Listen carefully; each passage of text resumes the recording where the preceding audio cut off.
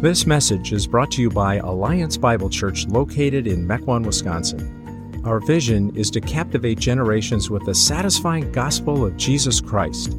For more information about Alliance Bible Church or other resources, please check out our website, myabc.church.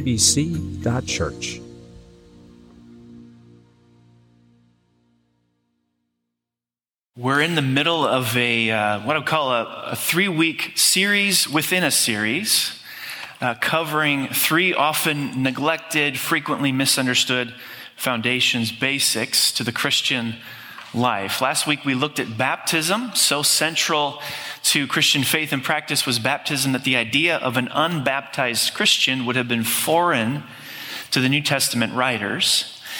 Today, we're going to investigate a second related but often neglected, frequently misunderstood, you got all that, practice of the Christian church, and that is church membership. Church membership. Now, if you're a Christian, the local church is not a club. It's not a voluntary organization where membership is optional for you. I've already provoked you, haven't I? It's not, what else can we say it's not? It's not a friendly group of people who share an interest in religious things, and so they gather weekly to talk about the divine. Nor is the church a service provider where the customer has all the authority. Yes, I'm aware of how ironic that is, given we call this gathering a worship service. So what I'm going to ask you to do is simple. Like last week, erase everything you think you know about church membership. Okay, just erase it. Let's start over. And I'm going to admit right out of the gate that this topic has bothered me since I was in college. And you say, wow, you live with irritation, don't you? You have no idea. There has been a disconnect for me personally between how churches often practice church membership and what I see in the scriptures. So I'm thankful for this sermon because this has forced me to go apply some ointment to this irritation and see if I can get some resolution with it. Here's what we're going to look at today. What is a church member? Is a church member universal or local? What is a church member called to? What is the process for becoming a church member? And personal takeaways. It's not as long as the outline would indicate. Okay. What is a church member? Now, I would propose we go back to the biblical text to look for some answers here. Where did this language of church member come from? Why? Is that something we invented? Did we come up with that? Has it been around for a while? So here's what I'm going to do. I'm just going to do a quick survey, one passage after another, smattering of New Testament passages that serve as the genesis for the concept of church membership. Okay? These are the passages. You don't know where church membership came from. I'm going to give it to you. Okay? Here we go. 1 Corinthians 12. For just as the body is one and has many members, and all the members of the body, though many, are one body, so it is with Christ. Okay? So he's talking about the physical body, the human body. We've got body parts. He's using the term member, right? You've got hands and feet, and you've got knees and ankles and all the other stuff, okay, that comprises a body. Body parts. He's using body members. Okay. For in one spirit we're all baptized into one body, Jews or Greeks, slave or free, and we're all made to drink of one spirit. And then at the conclusion of the section, he says, now you Christians are the body of Christ and individually members of it. Okay? Members of it. The church is the body of Christ, physical body of Christ. Think of it that way. Jesus is the head. We're the body. And we're members of this body of Christ. Some of you are fingernails. Some of you are eyes and ears and nose. You got it? All right, next one. Romans 12. For by the grace given to me, I say to everyone among you not to think of himself more highly than he ought to think, but to think with sober judgment, each according to the measure of the faith that God has assigned. For as in one body we have many members, and the members do not all have the same function. He's talking about your body now. Okay, he's back to that, right? The body. So we, though many, are one body in Christ, and individually members one of another. Okay? Members of one another. So not only are Christians the body of Christ, they're members of each other. This really tells me that Paul's got a better understanding of biology than maybe we think. Because think about how one body part on you contributes to the good of another body part. Okay? Your legs and your feet take you to places that are good for what? Maybe your soul, maybe your stomach. Yes? Your mouth, your taste buds. Think about how helpful the hand is to other parts of your body. Brush your teeth at night? Yeah? Yeah? So he's fleshing out something, he's foreshadowing something that we're going to see a little bit later, that members are responsible for one another. Church members are responsible. They contribute to the good of other body parts. Ephesians 5. For no one ever hated his own flesh, but nourishes and cherishes it, just as Christ does the church, because we are members of his body. Okay? Members of his body. One more. Ephesians 2. For through him we both have access in one spirit to the Father. So then you are no longer strangers and aliens, but you're fellow citizens with the saints and members, here we go, members of the household of God. Okay, now we're changing the imagery. Okay, members of the household of God, built on the foundation of the apostles and prophets, Christ Jesus himself being the cornerstone. So we shift from the body now to a family, a household. And by the way, the oikos is your Greek word for the day. Oikos is household. Okay, we think of family today as often the nuclear family, husband, wife, kids.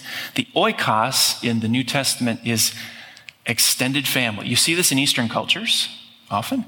I spent some time with a Hmong family several years ago and got to realize that under the same roof, we just don't have husband, wife, and kids. We've got parents, we've got uncles, we've got adult siblings. There's a lot to keep track of, right? That's the oikos, that's the household. Okay, so we've changed from body imagery to family imagery. Think of it, your extended family, not just your nuclear family. Your family has members. Yes? Husband, wife, son, daughter, uncle, aunt, nephew, niece, grandfather, grandmother, grandson, granddaughter. Christians are members of God's family. So, all that to say, what is a church member? A Christian. A Christian. When Paul is discussing members in these verses, he does not have in mind two classes of Christians. There's only one kind of Christian.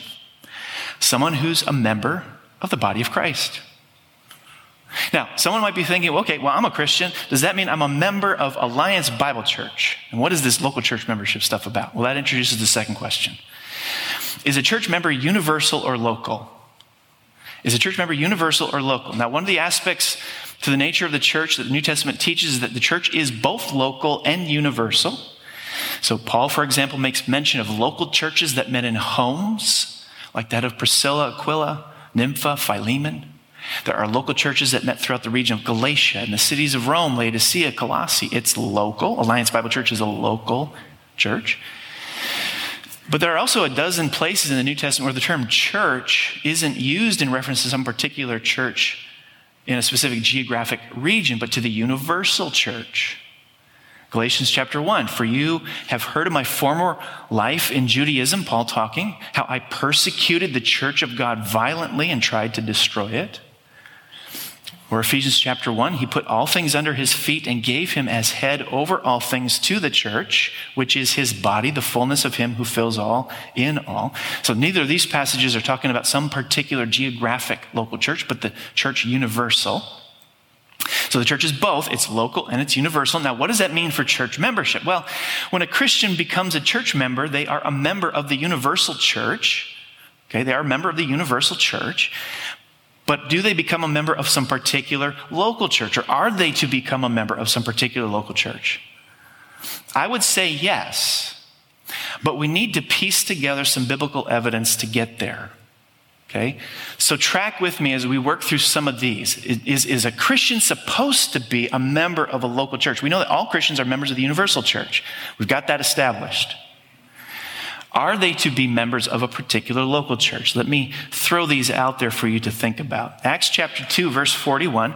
So those who received his word, remember this is Peter preaching the gospel to those gathered, right? He preaches the gospel. Those who received, accepted his word were baptized, and there were added that day about 3,000 souls. Now, as I look at this, the question that nags me, and it's nagged me since college, being a member of the universal church is all that matters. Why did the apostles count the number of people baptized, and why did they add to their number?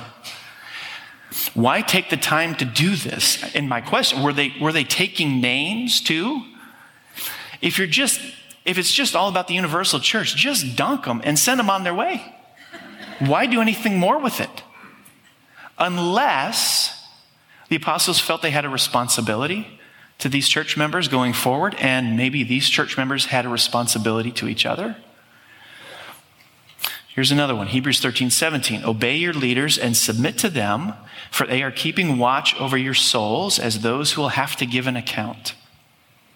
Let them do this with joy and not with groaning, for that would be of no advantage to you. Now, two questions occur to me here. First, if there's no biblical requirement to belong to a local church, then which leaders should an individual Christian obey and submit to? That's the first question. Second, and more personally, who will I as a pastor give an account for? Now, regarding the first question, the scriptures clearly command Christians to submit to and honor an elder body. That's the Hebrews 13 passage. 1 Thessalonians 5, 1 Timothy 5 also talk about this. If there's no understanding of local church membership, then who are we to submit to and obey? Is it anyone with the title pastor or anyone with the title elder from any church? Should you as a Christian obey and submit to the elders of First Baptist in Fargo, North Dakota? The point is that without membership, who is it that the New Testament is referring to who must submit to a specific group of leaders? Some kind of expressed willingness or covenant or agreement or commitment, that is membership, has to precede a person's submission to a group of leaders. It has to precede it. Now, regarding the second question, the scriptures clearly command an elder body to care for specific people. Be shepherds of God's flock, Peter writes, 1 Peter 5. So, as pastors and elders, they have to know who's a part of the flock. Be shepherds of God's flock. Who's in the flock, who's not in the flock? Who's in the flock, who's not in the flock? Will our pastors and elders be held accountable for all Christians in Southeast Wisconsin? There has to be a way for us to know who's in the flock and who's not in the flock. Now, somebody's going to say, well, church attenders, the people who attend your church. Okay? Now, I'm going to return to that in a minute, but just for now, think about the ambiguity of that phrase. What constitutes a church attender? At what point is someone not, and now they are? I'll come back to that. Now, these first two questions in this outline are coming at church membership from two different directions. And they're kind of pushing inward to help us see the contours of church membership. On the one hand, a church member is a Christian. That's it. Member of the universal church. On the other hand, a church member is known to be a church member in some particular local church. There has to be definition to who is a church member and who isn't. The one for me that has ironed out some of the wrinkles, and we're going to look at this passage in a little more detail next week, is 1 Corinthians 5. In this text, Paul confronts the church in Corinth for approving a man walking in blatant, unrepentant sexual immorality. And he calls them arrogant. He tells them to remove the man for the destruction of his flesh and the hopeful salvation of his soul. In verses 11 and 12, Paul pulls no punches. Here's what he says. But now I'm writing to you not to associate with anyone who bears the name of brother if he is guilty of sexual immorality or greed, or is an idolater, reviler, drunkard, or swindler, not even to eat with such a one. For what have I to do with judging outsiders? is it not those inside the church whom you are to judge? So notice Paul distinguishes between those who are inside the church and outside the church. You see that in these verses? So a couple implications here. There is an in the church group, and there's an outside the church group. Okay? Being in the church is definable. He's assuming it's definable. Otherwise, what he's asking them to do doesn't work. The other implication is that a person can be removed from being in the church. Now, what is that about? The church does not bear the sword. Okay, so this isn't referring to physically removing someone from attending church or from the church gathering. This removal has to be something like removal from church membership. Such a formal removal would not be possible if there was no such thing as clear membership. Who is an accountable part of this body and who is not? So church discipline doesn't work if local church membership doesn't exist. The passage makes no sense if the Corinthian church didn't have some public formal means by which people identified themselves with the church. So, let me review. All Christians are members of the body of Christ. Yes? All Christians are called to make their profession of faith known to a local church. Church membership in a local church is the way a member is able to say, hey, elders, hey, pastors, I'm a member of this church. I submit to your leadership. Hey, fellow members, I'm a Christian. Help me follow Jesus, and I promise to do the same for you. Now, it's at this point someone's going to say, well, isn't it enough that I attend the church? Doesn't attendance make me a member? This gets fuzzy. So what if someone attends twice a year? Twice a year. But they call themselves attenders, and they say, this is the church I attend. Good enough? I don't know. What if they attend, let's say, once a month? Is that enough? Is that enough to make the profession of faith known to the leaders of the church and the other attenders? You see how fuzzy this gets? Where does the line get drawn? This is where there has to be some formal process. Now, I would contend in the historic context of the New Testament, the formal process was primarily conversion with its inclusion of faith, repentance, and baptism. That's how someone became known as a church member in the New Testament. Baptism, a very public announcement that says to everyone, I'm a follower of Jesus Christ, so help me do that, and I commit to help you. So all Christians, I would contend, are called to a definite, easily recognizable relationship to a local church, both its leaders and fellow members.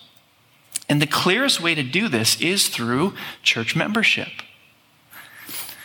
Now, one reason I think this whole idea of church membership may sound funky to you is our non-committal cultural climate. There's a non-committal cultural climate. I recently discovered that there's an app out there that will use your location to populate your calendar with local stuff that's happening. Pulled from public event information on sites like Eventbrite. So you open up the app, you click on the Get Busy button, and in an instant, your blank schedule turns into a confetti of things to do. Nat Towson, 29-year-old, go figure, 29-year-old comedian from Manhattan conceived of this idea during New York City Comedy Hack Day. 3-day event. It paired app developers with comics to build humorous apps.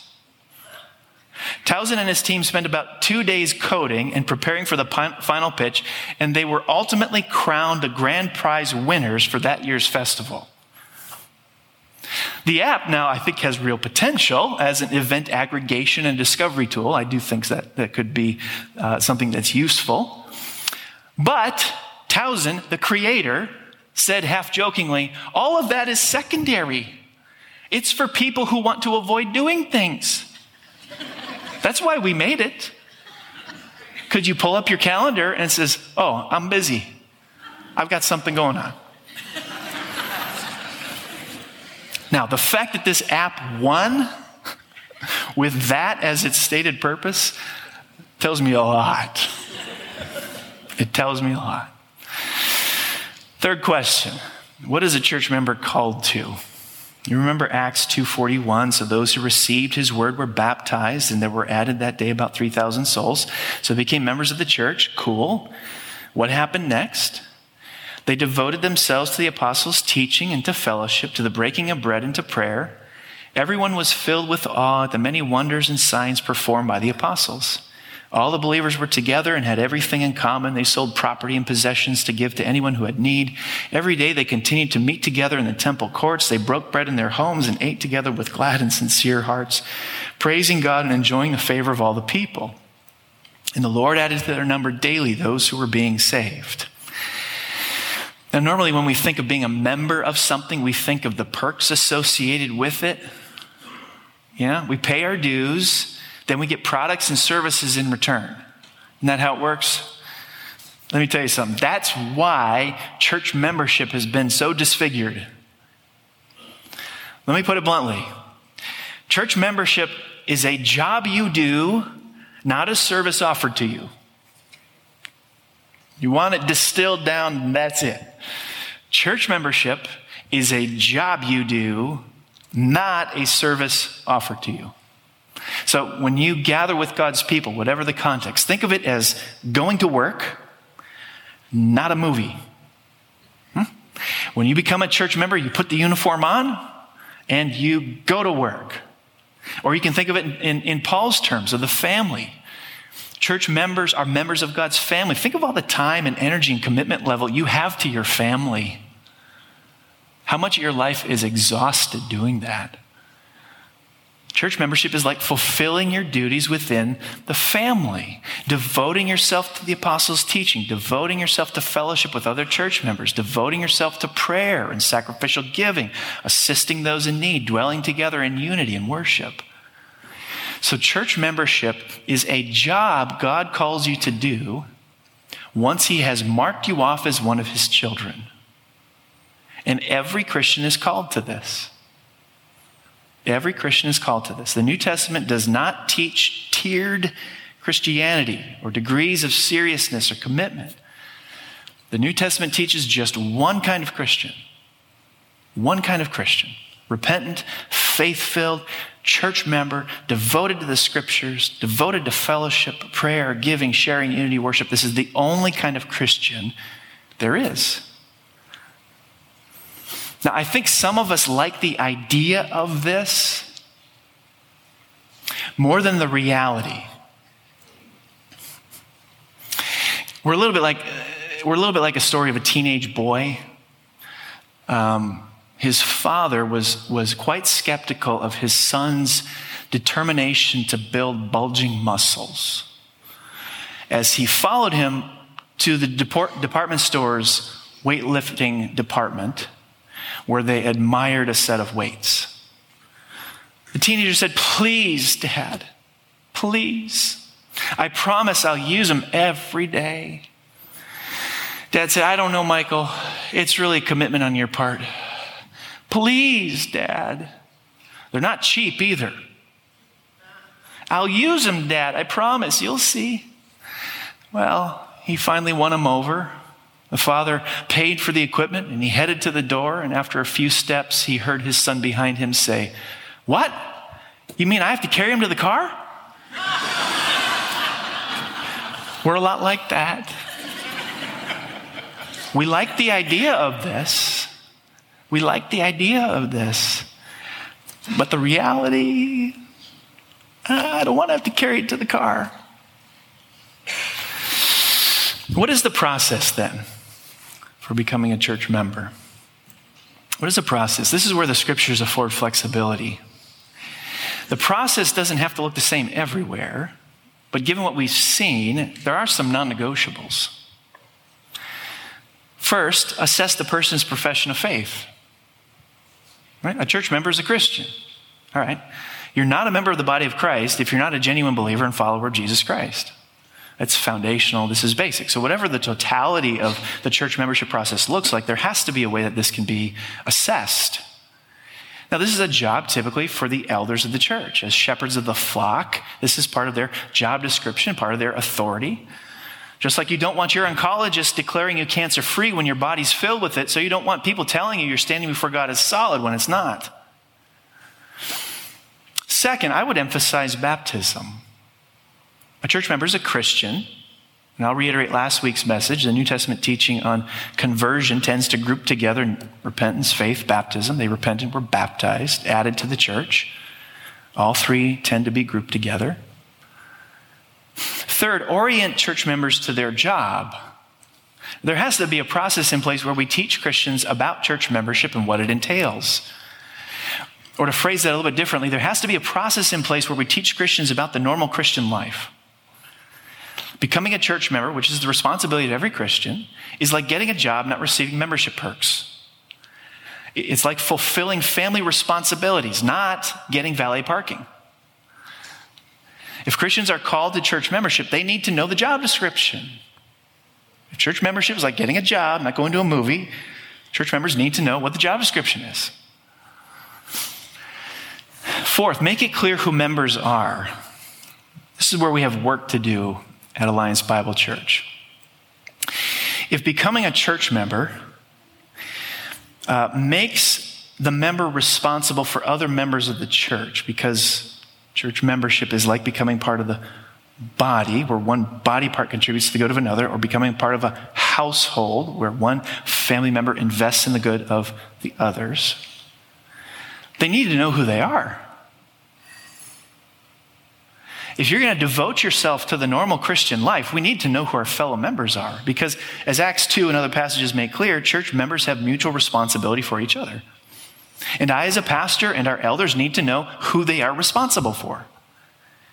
Church membership is the way that we accomplish that. Now let me close with this. Personal takeaways. As I mentioned at the beginning, this has been an irritant for me since I was in college. An irritant. 3 things I took away from this. First, church membership is simpler than we've made it. Church membership is simpler than we've made it. Many churches have made church membership feel like this optional, additional requirement. Can I put all those words together? Optional, additional requirement. The standard for church membership is no higher or lower than the standard for being a Christian. If you're a Christian, you are a member of the universal church and ought to make that known to your local church. It's as simple as that. If you're a Christian, you are already a member of the universal church, and you ought to make that known to your local church. If you're baptized here, by the way, you've done most of the work already. You've done most of the work already. If you're baptized at another church after becoming a believer, you don't get baptized again, but you have to figure out a way to let it be known to the elders and other church members that you're a baptized Christ follower, and we have a process in place that makes it conducive to that. It's our church membership class. This has been happening for years and years and years at Alliance Bible Church. Pastor Dwayne will be leading that August 22nd, 29, part 1, part 2. We need 2 weeks to go through that. You can show up and ask your questions.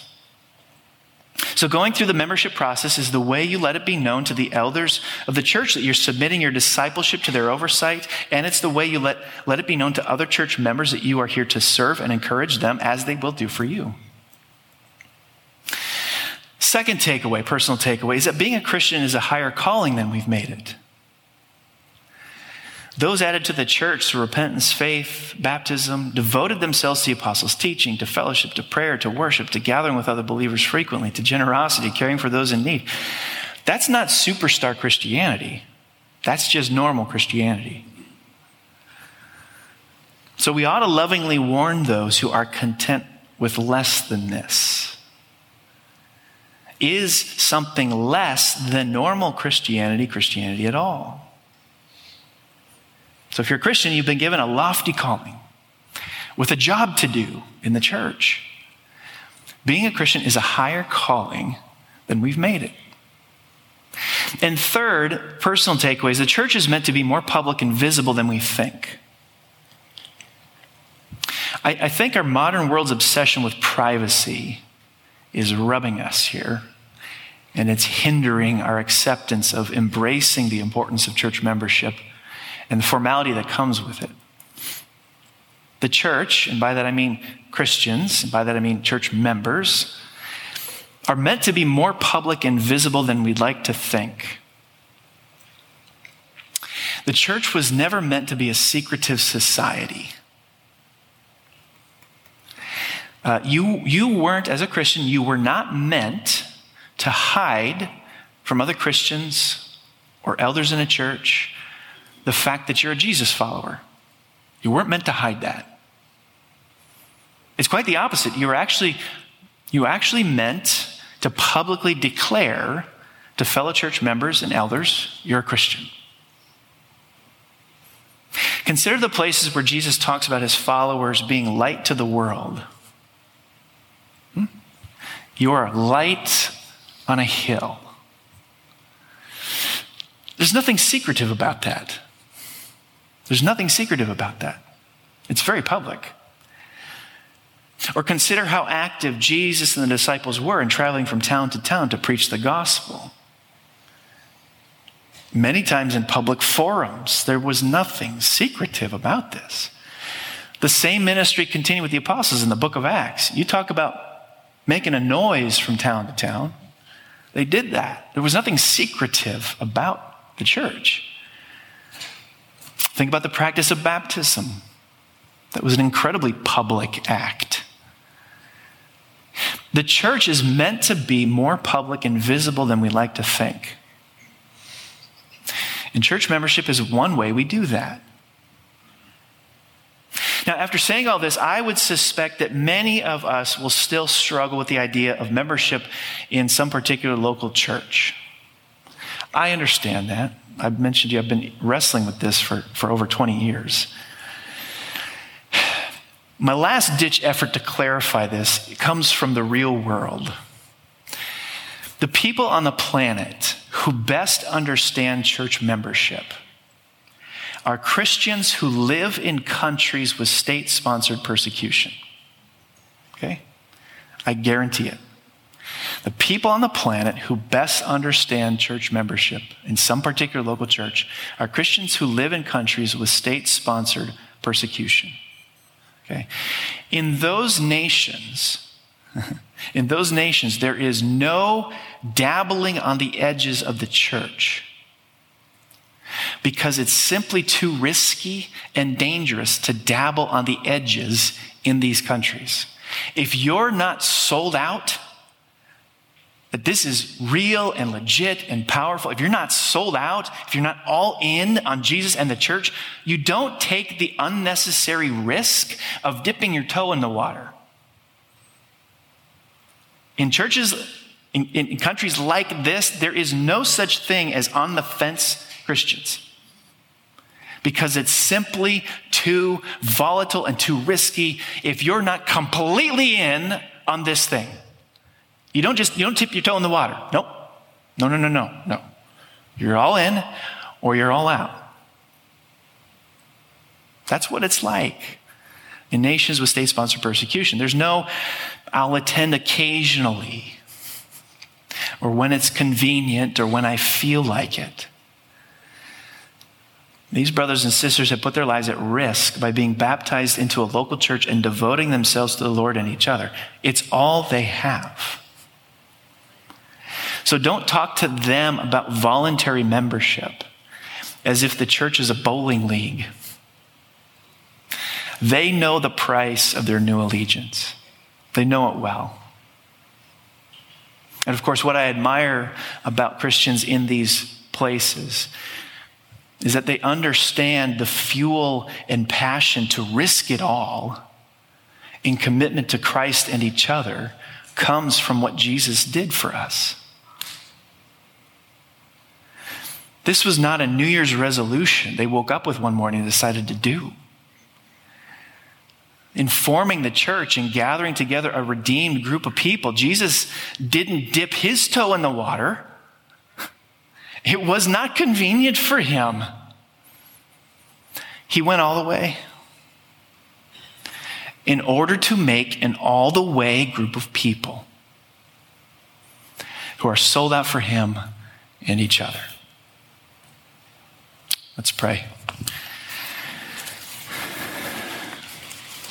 Lord, I stand amazed at the richness of the Scripture's teaching on the church.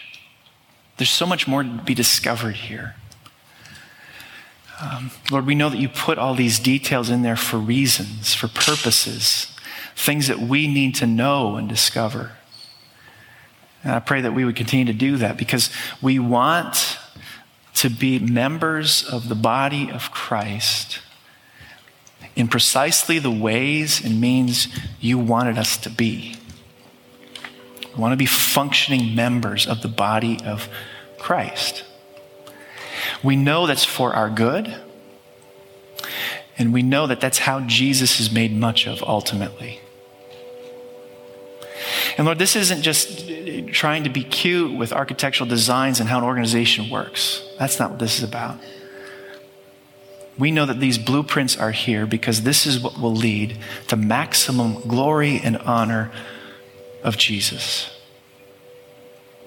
He is what this is about. So give us eyes to see it. Give us convictions that burn with intensity over it. We ask these things, we pray these things to the glory of Jesus' name alone. Amen.